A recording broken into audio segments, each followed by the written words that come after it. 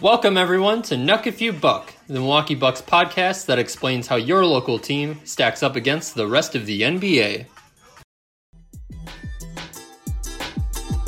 Hey, Hoopheads. Once you finish listening to this episode, be sure to check out the rest of the Hoopheads Podcast Network for even more great basketball content. Hey there, hi there, ho there, and welcome to Nuck If You Buck, the Milwaukee Bucks show, hosted by me, Devin Zanskis, and brought to you by Hoopheads.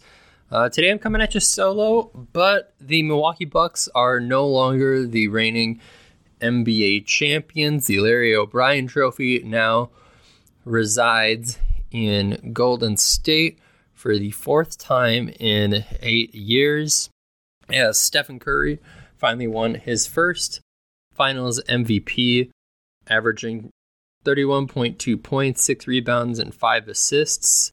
In this final series, Andrew Wiggins was the second best guy on the Warriors for, I would say the majority of the finals, maybe give or take a game here or there. I didn't watch it super closely, but definitely the last half of the finals, let's say, I definitely tuned into every game, but I'll relieve myself of the obligation there since the Bucks unfortunately were not involved in June basketball this season, but hopefully they'll be back with a healthy Chris Middleton.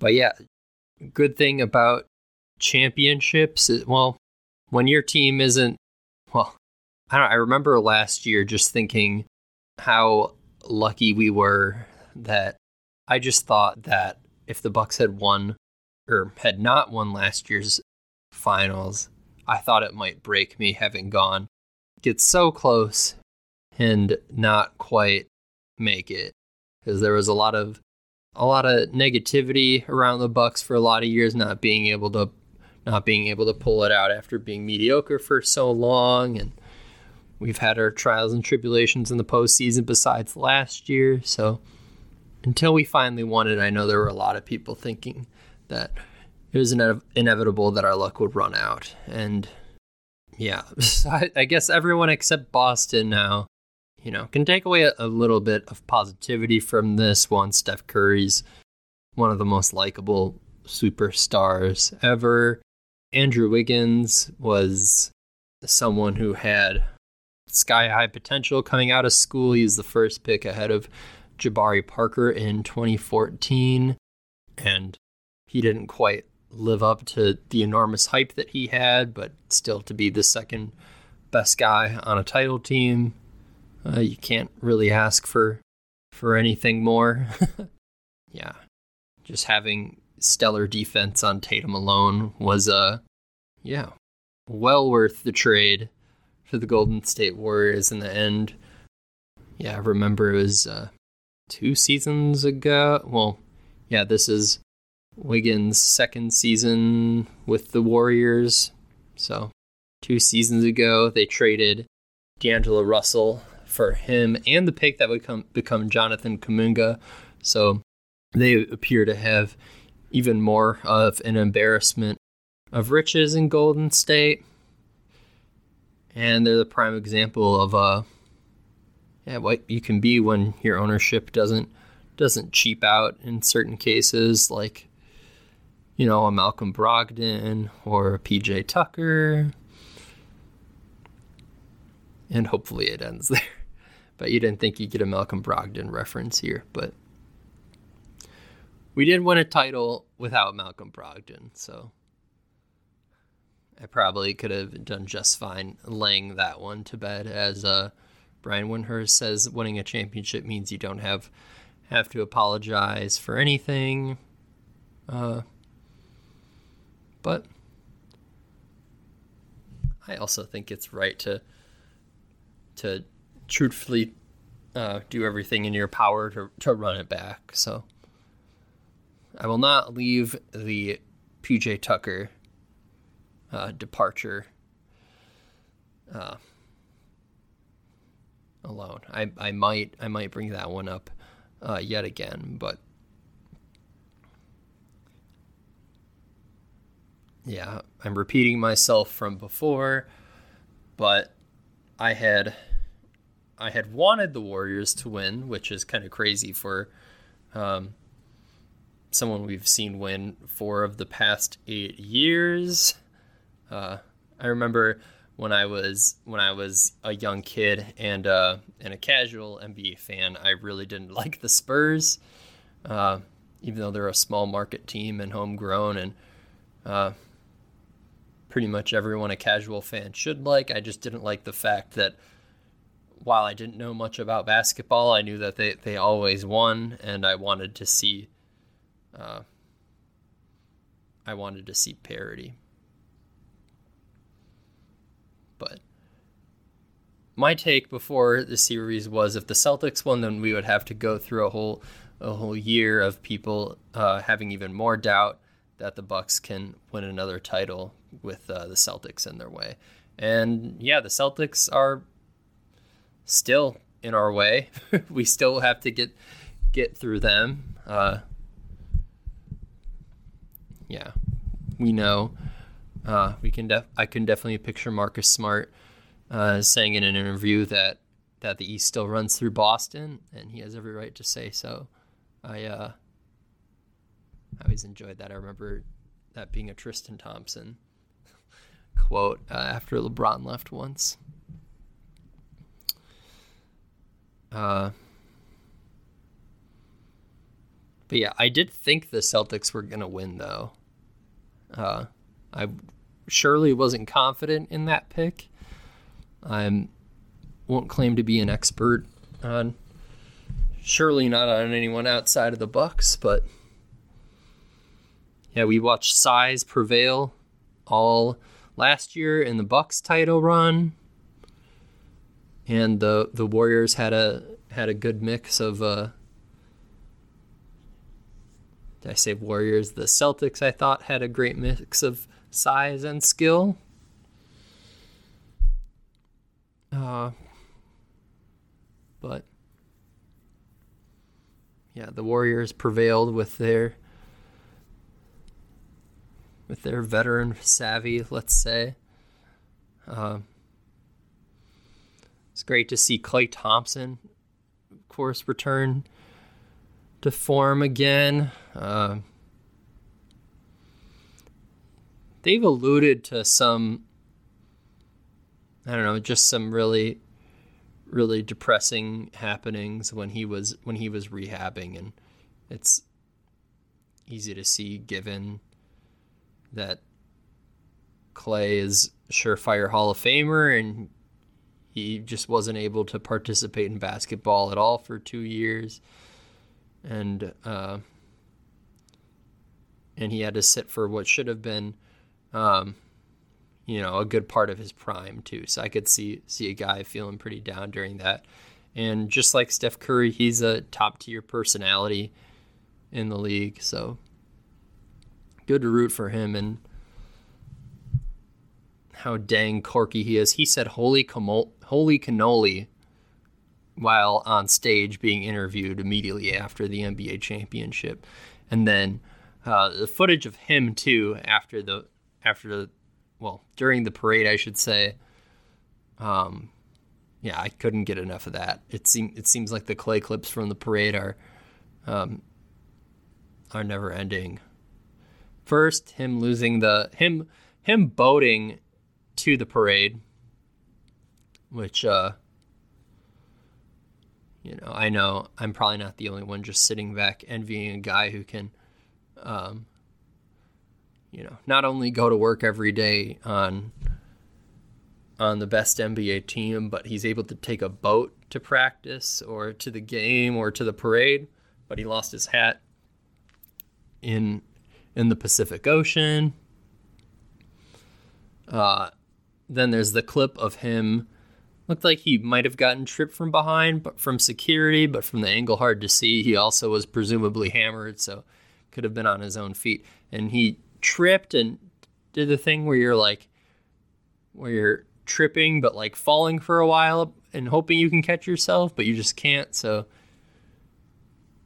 Klay took like 3 big strides into into a random woman, and she got up pretty quick. I'll hand it to her.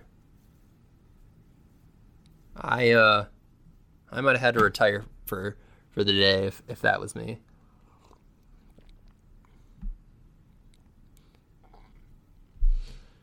Jeez, the guy's like 6'7". I can't even. Yeah, even in retrospect, that's kind of crazy that woman just ate that hit.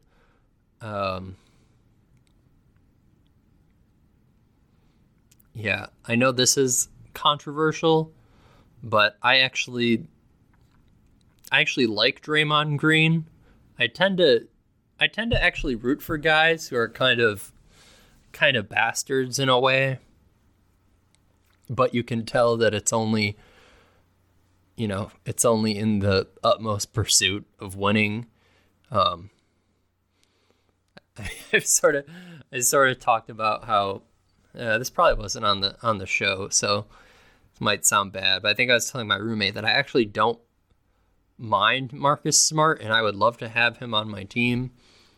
I find it silly because people always recognize that, like, well, yeah, I'd love to have them on my team, but they're not on my team. It's like, well, if you're saying that, like, if you'd love to have them on your team, what else do you need to say that you like the player?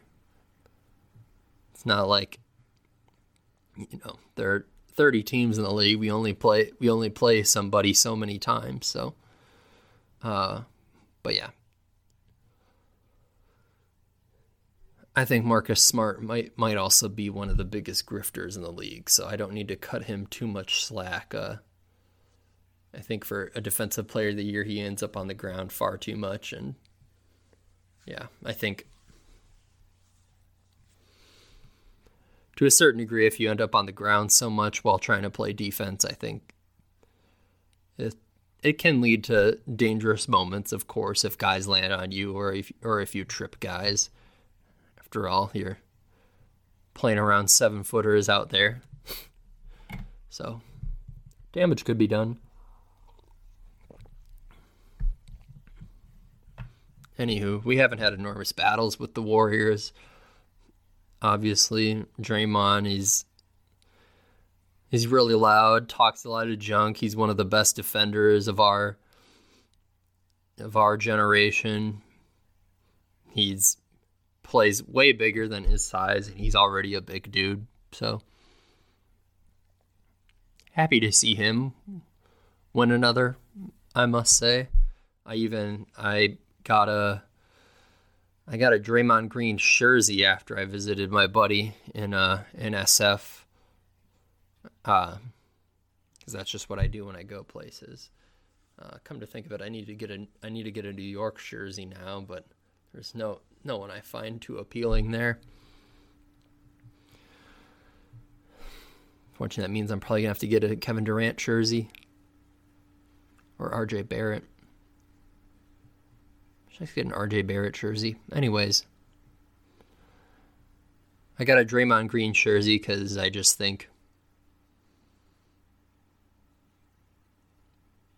well, I had gotten it after I had started my rec league, and I thought, you know what, if there's someone I want to play like, Draymond Green when I'm out there. So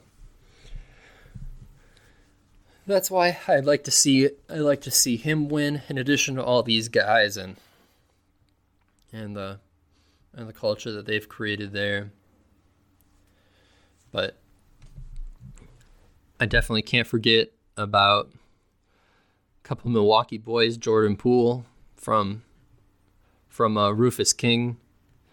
He was on the short list of most improved guys this year, and he didn't disappoint in his first playoffs either, averaging 17 points per game throughout all 4 series. Yeah, he's just insanely fun to watch. And then Kevon Looney, now a 3-time NBA champion. It's wonderful to see him get all the respect that he's earned. Yeah, I never thought he would be a sexy enough name for me to receive Bleacher Report notifications about team X and Y having interest in Looney, but yeah, he's I mean, he's proven that he's an incredible guy to have on a championship roster. Not flashy, but he does all the little things. Will, post more rebounds than points. Solid defender. Set screens. But particularly for these Warriors, he was incredibly important. A team we've talked about not having a ton of size. But, obviously you have to have some size, and that size becomes even more important when you're a smaller team. So, Looney definitely had his work cut out for him against this Celtic team, but yeah, he held down the fort enough to bring home his third ring. So more power to him. And then an unlikely shout out perhaps, but Gary Payton II. He actually, not from Milwaukee, obviously, but he started his NBA career with the Milwaukee Bucks, and he's just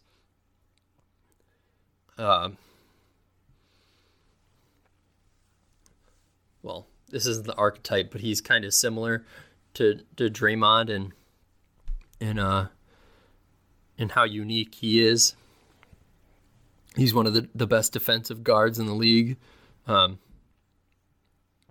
lot of that comes from his athleticism, being only 6'3", 190, according to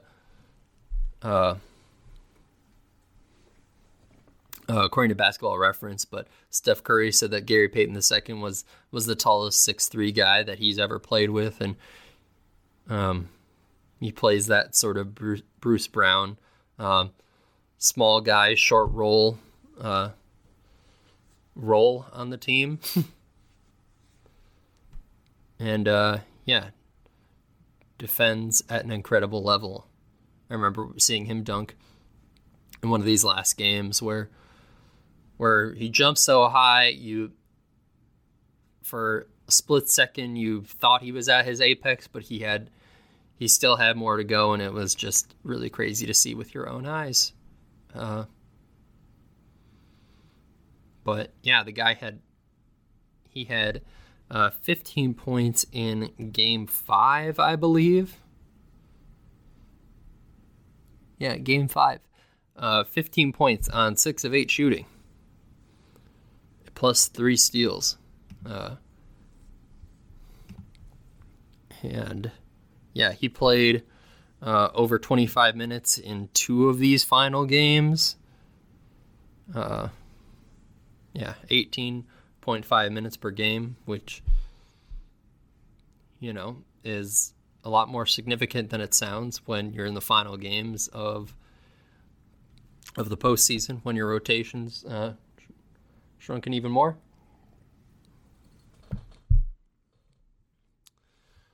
But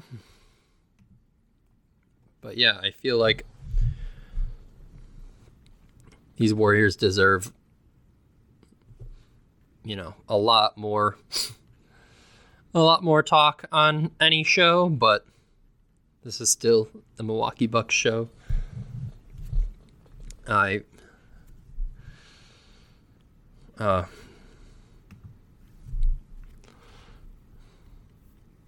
feel like it might be a waste to get into everything that I could about the Boston Celtics, but we've spoken about them here and there. Well, there'll be a talking point moving forward, and in the end, they didn't come out with the ring, so I don't feel a strong inclination to speak about them when I don't have to. So I'm gonna get back into my my draft evaluations here. I have 2 for today, as the draft is only 2 days away as we're recording here on June 21st.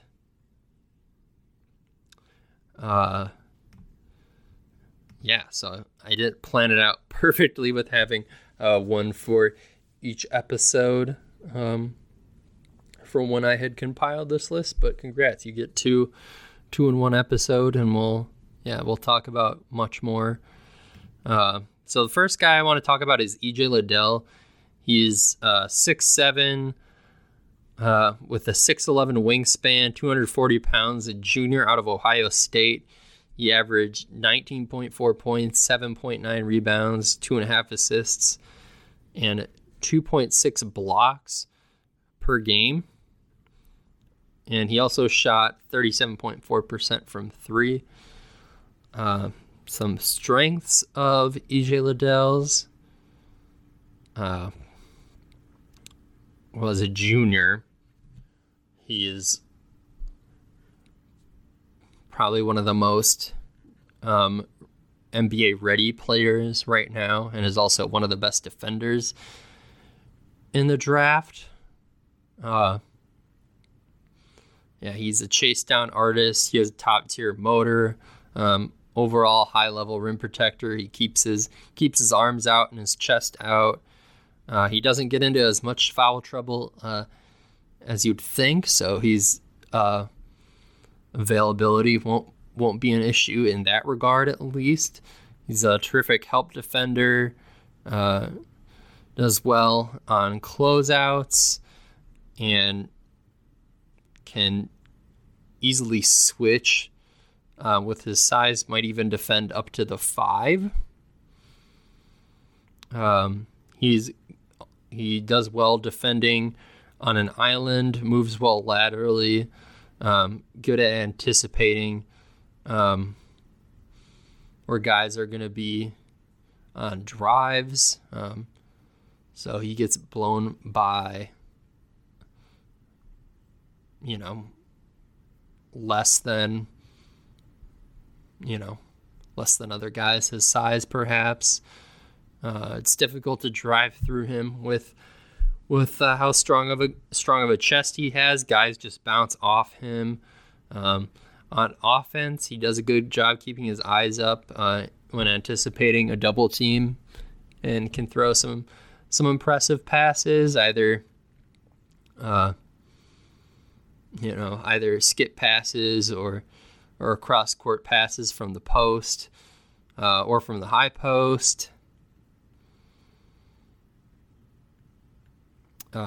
He doesn't die on screens, which is, again, all the more impressive given his size. He gets over screens probably with a frequency closer to that of a wing. Can back down a defender. And could be a dual threat in the pick and roll with his spot up ability as well. However, some negatives. He has this incredibly weird push shot. It's almost more of a throw shot, honestly. Since he plays bigger than he is, but he is only 6'7", oftentimes playing up a position compared to what his height would suggest. So instead of like the push shot like Giannis has, it's almost like a throw shot. That's going to be more difficult against NBA size. He's not a great ISO scorer. He sometimes even struggles blowing by bigs one-on-one.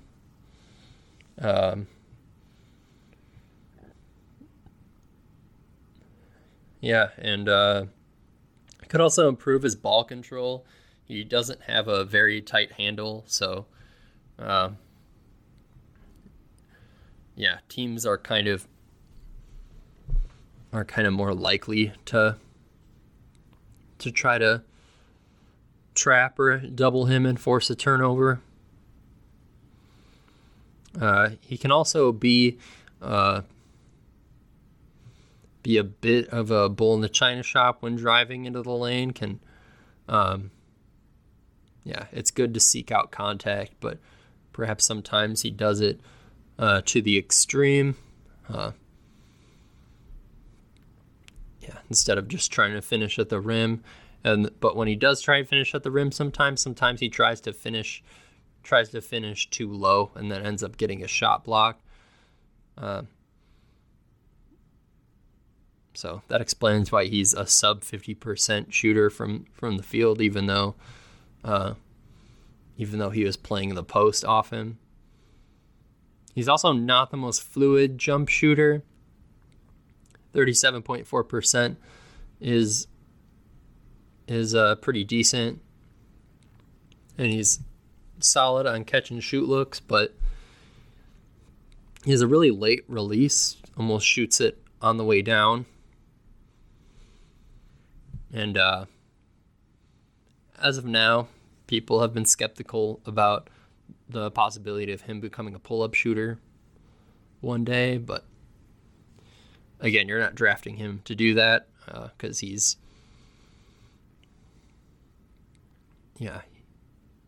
he probably projects to be the closest to like a PJ Tucker in this draft. I don't want to throw out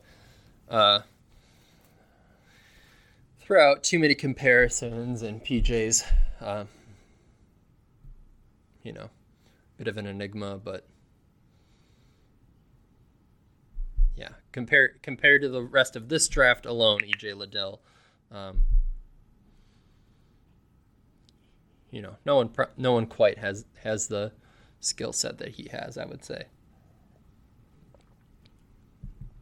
nor the production at nearly 20 points per game in college. But yeah, of the 5 guys I've evaluated, I haven't even talked about the 5th guy yet. EJ might be my favorite one. That's not saying like a ton, giving our range either, I'll admit. But the 2 guys that I would be comfortable with the Bucks drafting of the 5 that I've talked about is EJ Liddell and MarJon Beauchamp, who I talked about last time. And EJ's probably my favorite just because he's ready to play right now. Beauchamp is potentially more of a project, higher ceiling, but yeah, that's the trade-off. So, yeah, EJ just fits better with the Bucks right now, even if MarJon is the better prospect. But also, yeah, I could probably be pretty easily convinced,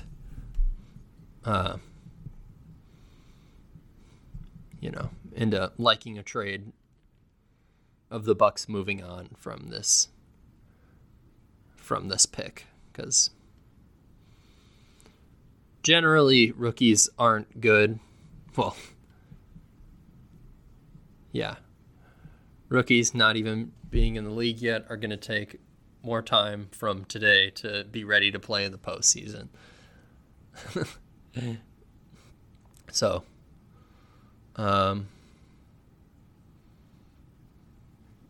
yeah, it would have to be a pretty bad trade for me to not be happy with it. But if we are keeping it, EJ is the mold of someone that I would like to select. And I just compared him to PJ Tucker, so that's easy to see why. Now, the last guy that I'm going to evaluate, and I'm doing it in this order because I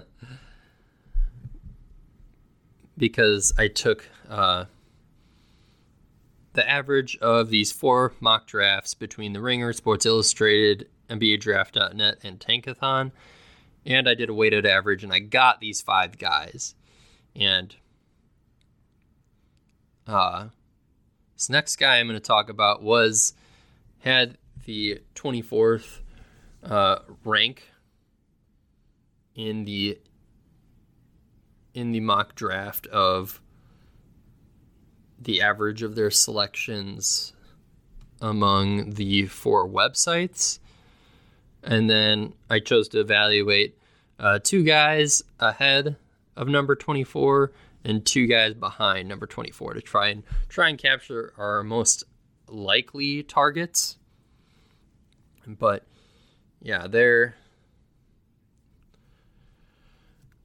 clearly their positions range a ton. So, for example, I wouldn't be too excited about a Walker Kessler because he's closer to an old school center, and that's just not a guy that I would want as the only draft pick that we still have on our roster that we've drafted besides Giannis. If that's the case, I would pretty much rather trade the pick for a swing on most other NBA wings that I have any faith in that have been proven at all.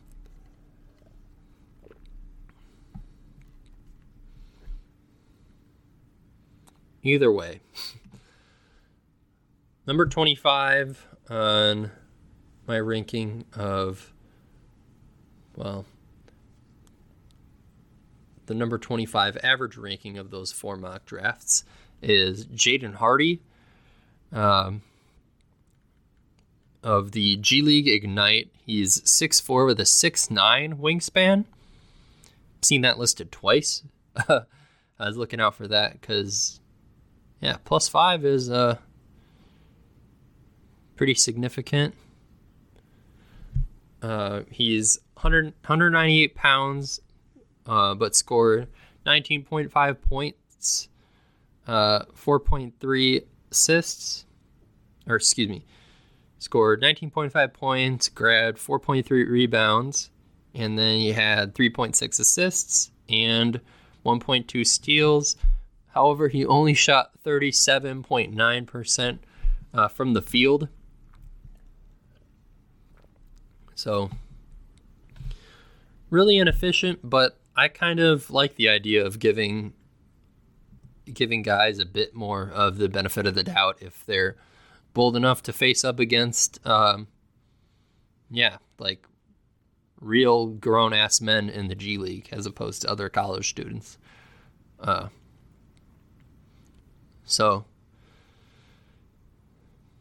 Really tough environment, but hats off to them for challenging themselves. So Jaden Hardy, he's a kind of microwave scorer. If you didn't gather that just from his basic stats, he's a real fluid and natural shooter. He's got a pretty jump shot. He could be really great as a movement shooter.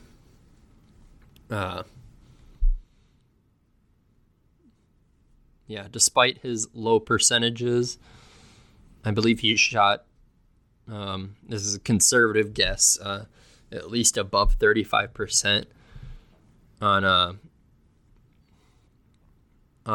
threes off screens or movement threes, whatever term is most proper. I don't think the latter is, but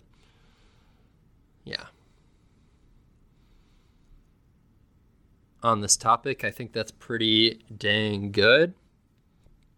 And not just like a basic catch and shoot environment.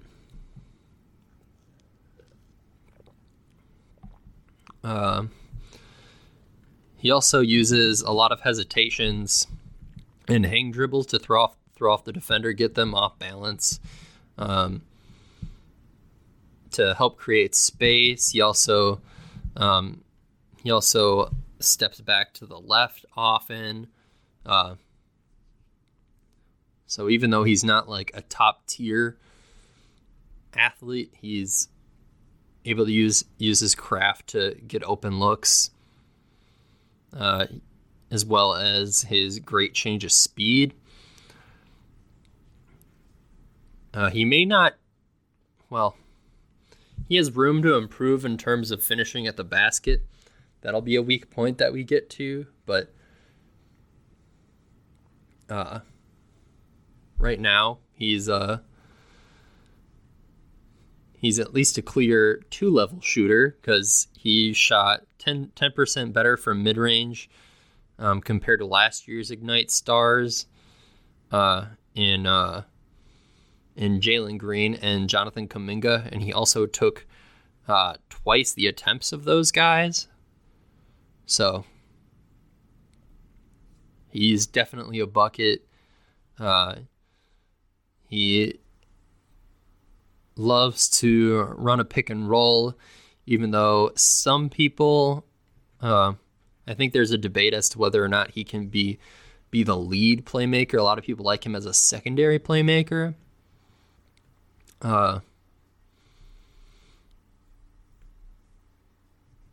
Yeah, but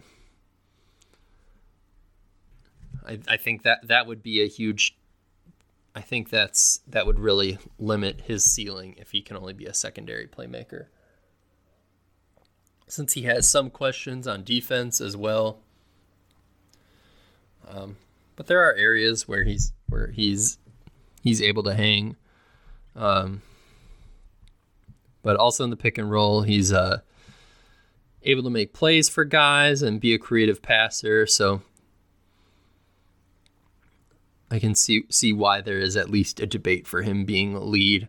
And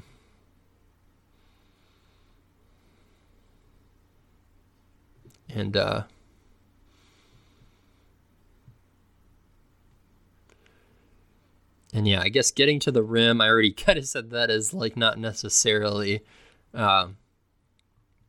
his greatest strength at the moment, but it's also not like totally far gone, I will say. I mean, 6'4" is not short by any means. Even for the NBA, it's decent size. And he has like solid strength for his frame as well. He's just not quite an explosive athlete is what's holding him back.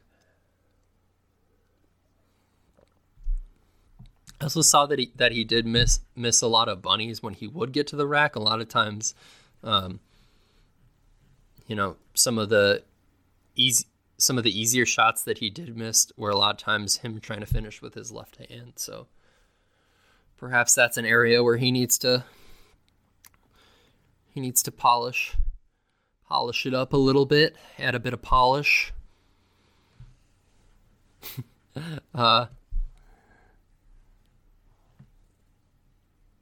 Yeah. Clearly by his percentages, he can improve his shot selection a bit. He has a bit of a score first mentality, which is also something that's holding him back in the conversation as to whether or not he can be a lead playmaker. And what doesn't help him on defense is that he gets caught ball watching a lot. And he doesn't navigate screens exceptionally well.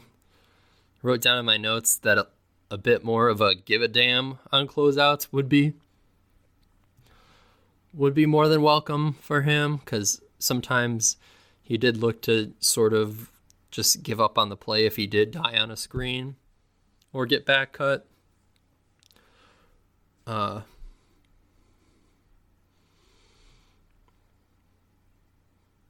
But yeah, I will say, at least to Jaden Hardy's credit, he was one of the more fun guys that I got to watch on tape. So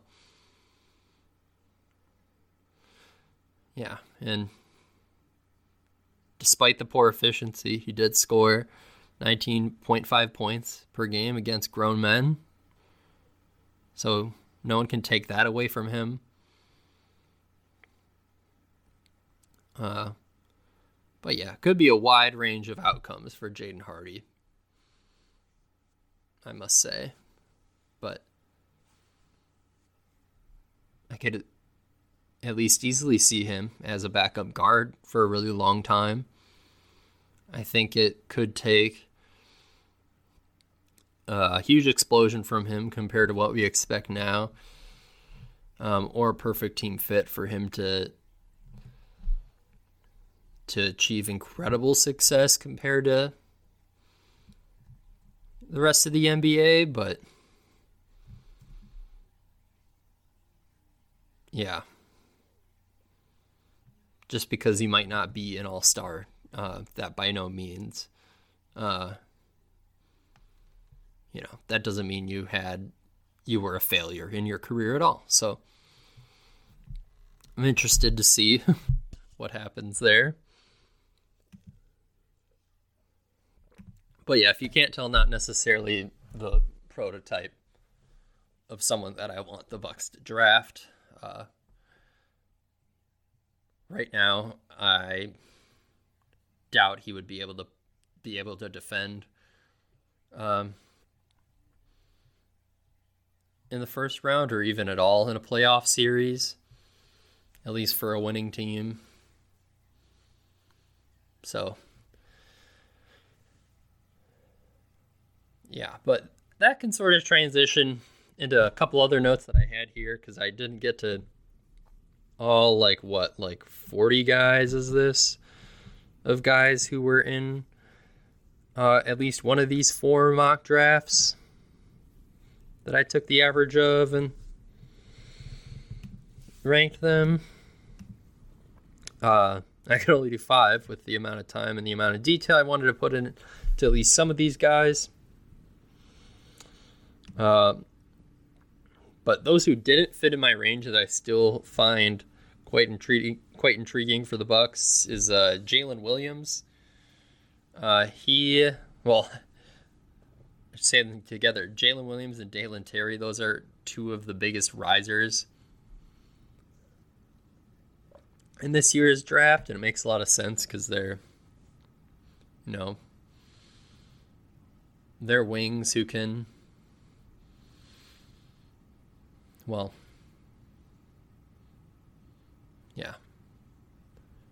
they're both wings with size. Jalen Williams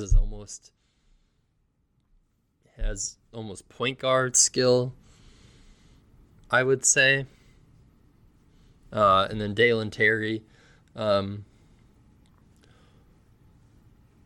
particularly for his versatile defense, but if I remember correctly, he also has some passing chops that he can hang on to on the other end of the floor. But yeah, biggest risers. So when that comes into play, that means that there could be wide range of outcomes for those guys. Jake LaRavia is another guy that I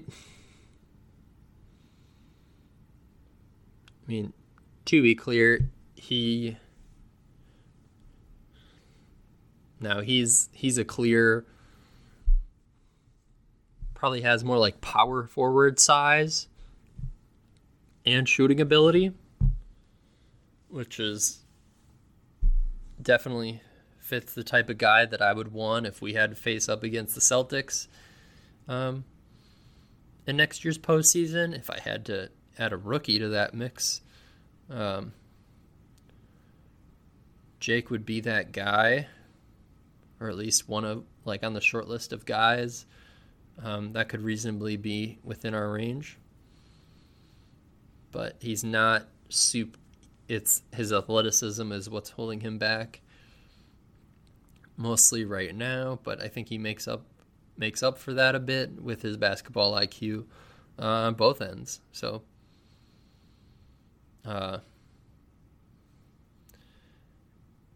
he, and especially the guy I'm going to bring up next, could be seen as a bit of a reach at 24, but yeah, if it's the right fit, 24 isn't always the most valuable pick anyhow. Yeah, that's probably something I would tell myself if we ended up selecting them. But I'd have a bit of pause. And Christian Koloko is the last guy I brought on here.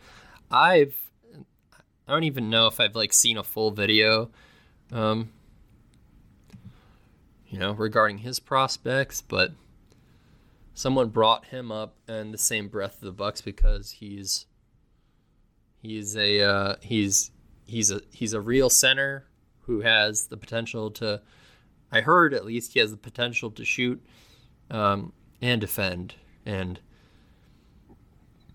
yeah, that is one of the rarest abilities of all in the NBA. And particularly vital next to Giannis, who's where for all the things he does at better than anybody else in the world, and maybe better than some people ever, shooting is still a distinct weakness for him compared to everything else, of course. But yeah, that's even taking into account the massive strides that he's taken on his jump shot. And yeah, if we want to reach the heights that we got to last year, we're gonna have to find the right fit around that guy, and it's hard to find. So these last two guys I mentioned, Jake LaRavia, Christian Koloko, particularly Christian Koloko, if we ended up doing just sort of the pick swap like we did last year and getting PJ Tucker in return, not that I expect that this time. By that I mean trading a pick in the 20s for a much cheaper pick in the early 30s. And we really had our eyes on those last two guys I mentioned. I wouldn't hate that.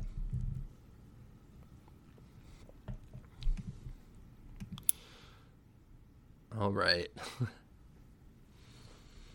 Now, there's some other news I can get to. A lot of it is just tangentially related to the Bucks, so I can sort of highlight this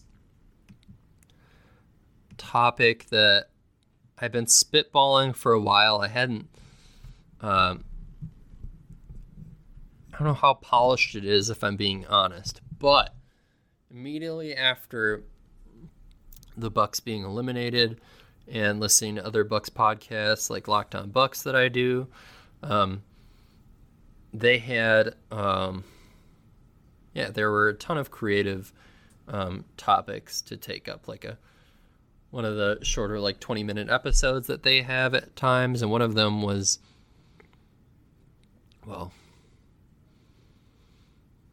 basically it was often rehashed how the Bucks really have done a subpar job in the draft since Giannis Antetokounmpo, and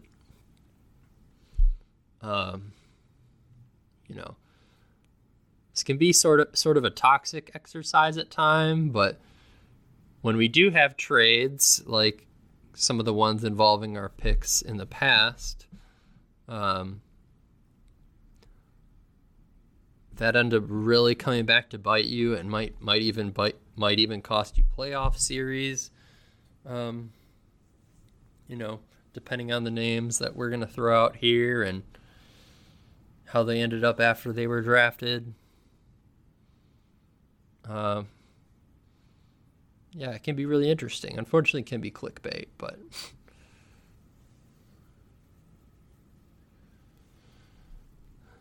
because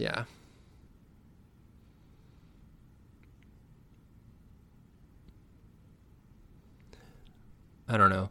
I think back to people always bring up the Nets and Celtics trade that, of course, now those Nets picks from the 2010s turned into sole reason why the Celtics have officially advanced further since the trade than the Nets have. I don't know. In the end, hindsight's 20/20, and at the time that teams' priorities were just completely different. The Nets were new to Brooklyn. Maybe they had a new owner who was just willing to spend a ton of money and wanted to win immediately. And more power to them. We don't support cheap owners. And yeah, of course, I don't know, it's sort of coming back the other way, where now with Drew Holiday, AD, Paul George trades, like trading unprotected picks aren't necessarily unheard of, although after this Celtics-Nets trade, you saw far less unprotected picks moved.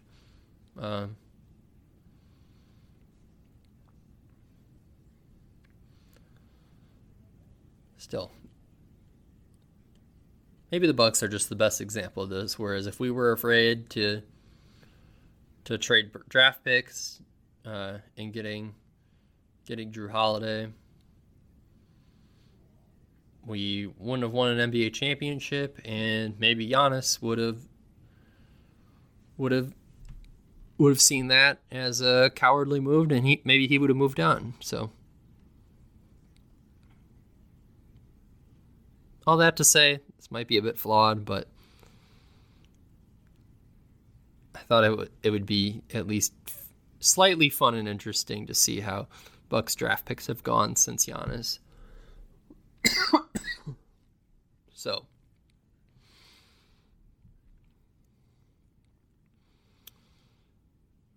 yeah, and I'm mainly listing guys that, well, at least I knew. Like, for example, if they're or like guys who at least also played slightly with the Bucks. Like, well, I guess I did put their name in here, but if there was a second round pick from 2014 that never played a day for the Bucks, and it was maybe already agreed upon before the draft that we would send a second round pick somewhere, I didn't quite feel like tracking where that player ended up. They also probably weren't a big enough name for me to put down. But after drafting Giannis in 2013 with the 15th overall pick, we drafted Jabari number 2, which was, pretty much a consensus pick at the time. You know, it'd be interesting to see how Thursday's top 3 goes, but yeah. Maybe that 2014 draft isn't much different from the 2014 draft. What am I saying? Maybe the 2014 draft isn't much different from this upcoming 2022 draft. With the top 3 that we have, and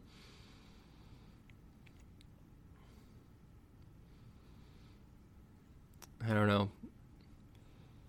Then again, Wiggins might have been more of a consensus number 1 overall pick than what we have tomorrow, because it sounds like it's most likely to be Jabari Smith, but I don't even know if that's what I would do if I were the Magic to tease the next draft show. But Jabari clearly didn't work out how we had wanted him to. And I think we ultimately ended up sort of just letting him walk in free agency, because he ended up getting a huge deal from the Bulls as a really large annual salary, but a short-term deal with them. So there's no track record there. But after that, the next Bucks first-round pick was Rashad Vaughn, who was later moved in a deal for Tyler Zeller, And I don't know if there were any I don't know if there was any cash or any future seconds thrown in there, but again, that those future seconds didn't necessarily turn into anything, so that just goes to show how the Rashad Vaughn pick didn't necessarily pan out.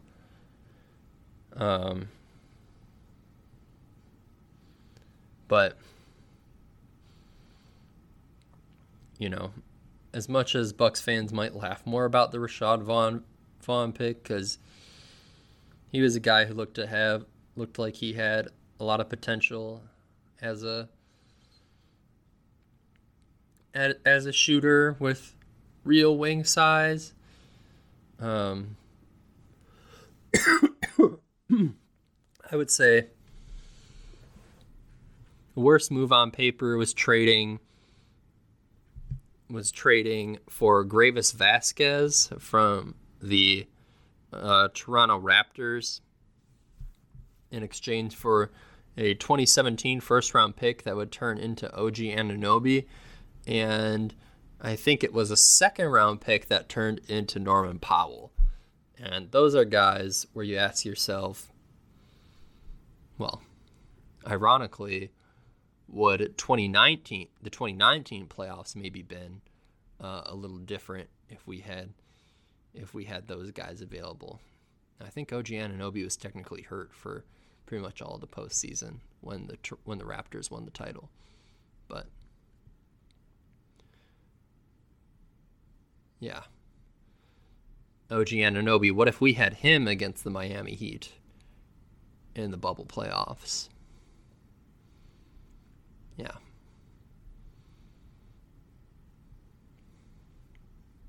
I mean, Norman Powell might be more on the cusp of the level of player that I'm talking about, but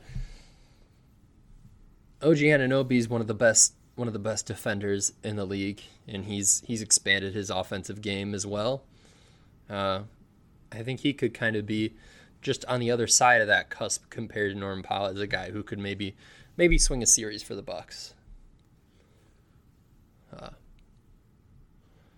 But just remember, butterfly effect. Who knows if the Bucs would ultimately have won a title like they did last year had all this happened. You know, maybe we don't. I guess it all comes back to maybe we don't trade for Jrue Holiday if some of these things don't happen eventually. Maybe we don't cuff up the draft picks to get Jrue Holiday.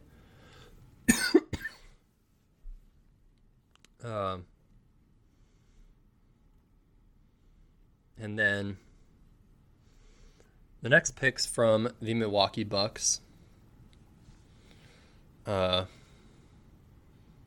the same year here together, although I'll admit I regret not putting the years next to this, we drafted Thon Maker with the 10th overall pick late in the teens, or late in the, what am I saying? We drafted Thon Maker with the 10th pick in a draft from the late 2010s. I'm guessing 17 or 18, one of those two. And Thon Maker obviously was part of the deal that led to us getting back Nikola Mirotic. And Nikola Mirotic had an incredibly disappointing postseason with us in the sole playoff run that he was with the Bucks. More importantly, though, and definitely making up for the Thon pick, though Thon had his moments, hey, maybe one day he'll make it back into the league and become an MVP like Kevin Garnett predicted. But Malcolm Brogdon has definitely produced at least the level of your average 10th overall pick. I can't believe this is the second time I've brought him up on a show in 2022.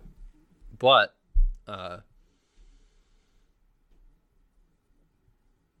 yeah, Brogdon had an outstanding run with us, but Yeah. A lot of people would tell me that as good as he was when he played, he did have a lot of injuries that plagued him and has had said injuries until today. So, yeah. As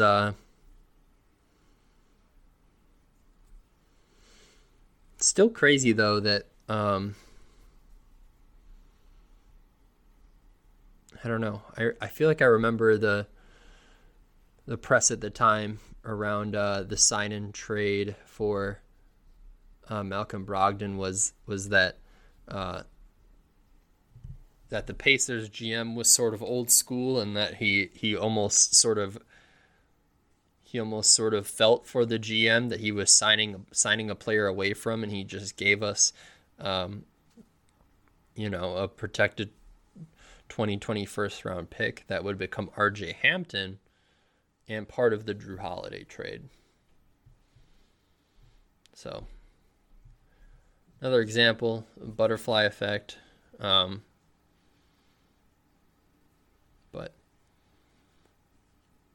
yeah, that's why,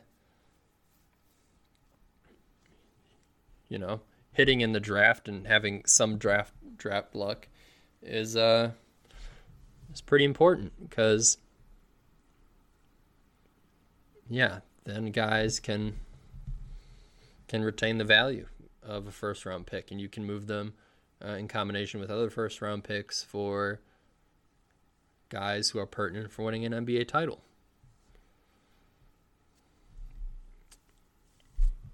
And then I can kind of breeze through the rest. I mean, those were kind of the highlights. Well, we technically drafted Pat McCaw, but that pick was moved for $2.4 million in cash. DJ Wilson was part of the PJ Tucker trade, although he was the most significant piece there. He was moved with DJ Augustine, and then of course the Bucks moved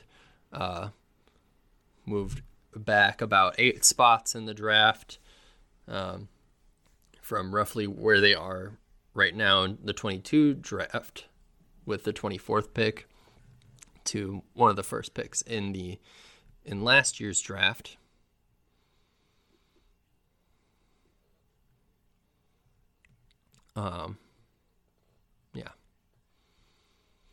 So that was a trade that worked out tremendously for us, and that'll be another trade that we try to replicate in the future. And which I spoke a ton about in my previous 2 episodes and going over free agency targets, but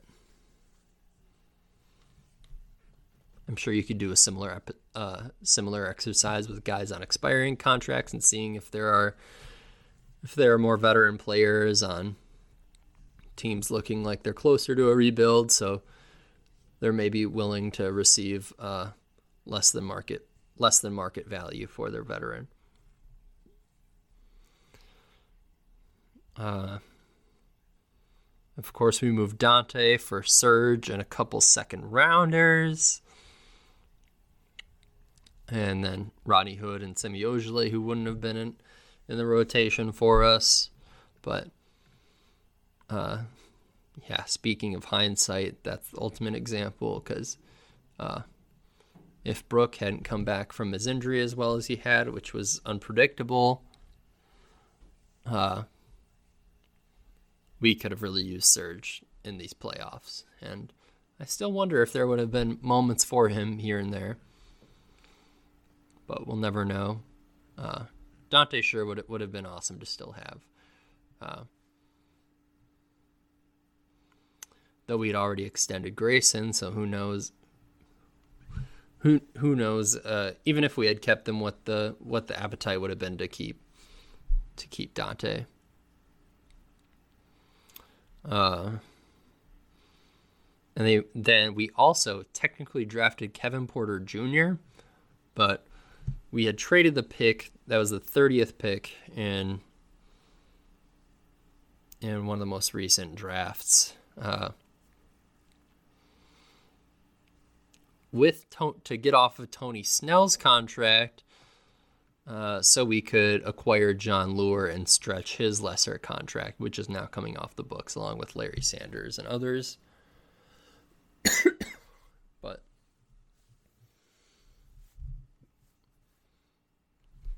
although Kevin Porter Jr. has already been, I don't know, he's had some negative headlines with him for one reason or another. I don't want to go into the guy's personal life, but he's extremely talented. And if he can put it all together, he'd be a guy that any team would want. So, yeah, hopefully that was got a bit of food for thought there. That was worthwhile for you. Yeah,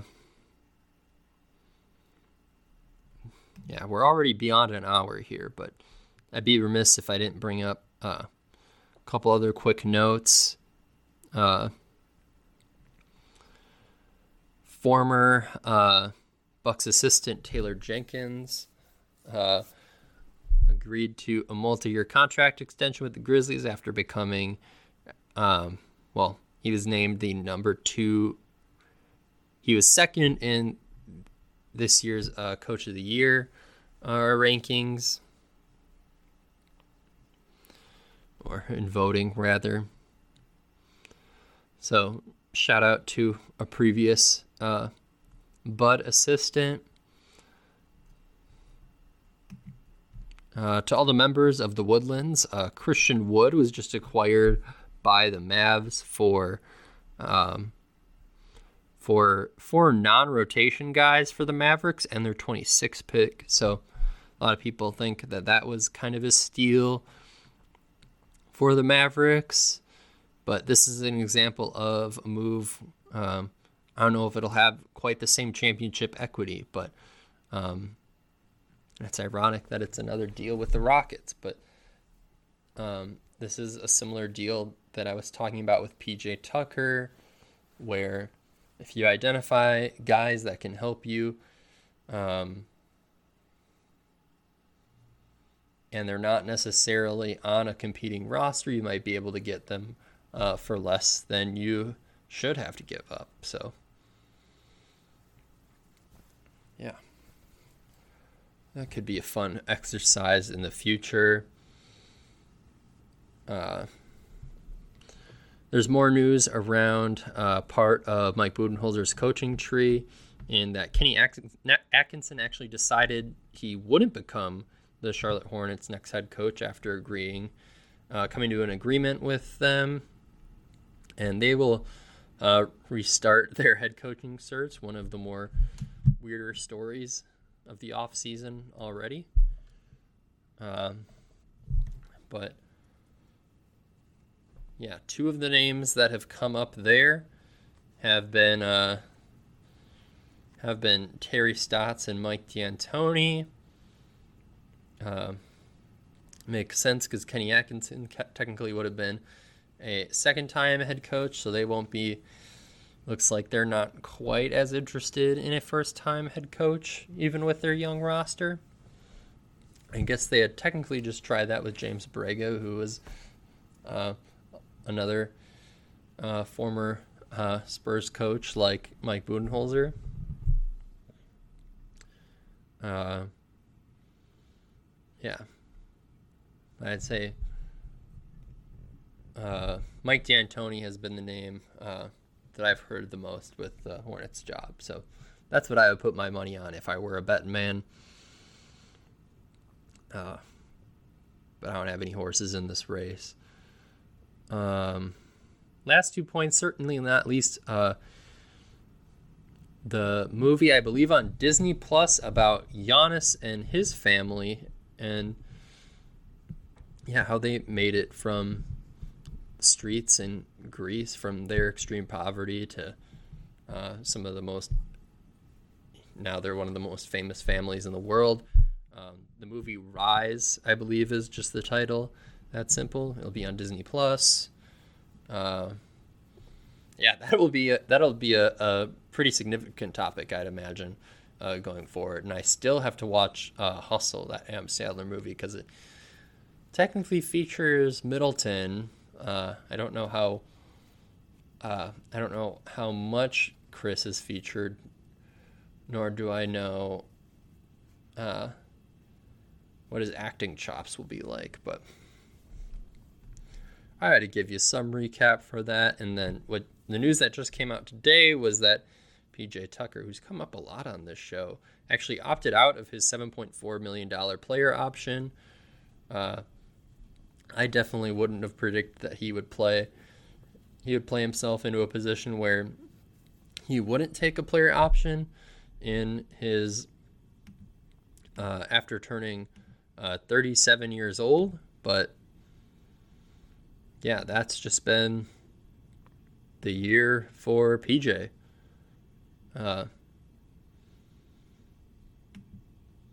And I also heard that there's a chance that PJ could be paid more to go back to the Heat, but he will have a strong market to be sure. So I'll wait and see. I don't want to get too far ahead of myself, but yeah. I heard someone else use the term off-season junkie, and I was relieved because, I mean, don't get me wrong, I love watching basketball just as much as anything, but yeah, an 82 game season can really test you, and yeah, especially given my addiction to 2K and 2K simulations, I feel my nerdiest when I'm fantasizing about the off season and how your team can just have a totally different outlook than it did the day before. Yeah, and days like the draft where it's, and definitely the beginning of free agency where it's, well, the outcomes aren't necessarily predictable, but you have some idea of when it's going to happen, so that adds to the anticipation. But yeah, I will be here every step of the way to give you my takes on the Bucks and the new Bucks that shape this roster. Hopefully a lot of familiar faces, but inevitably there'll be new ones. But until I can give you my 2 cents on any new Bucks, I'll see you in another life, brother.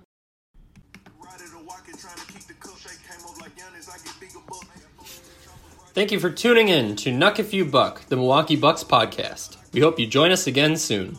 See you in another life, brother.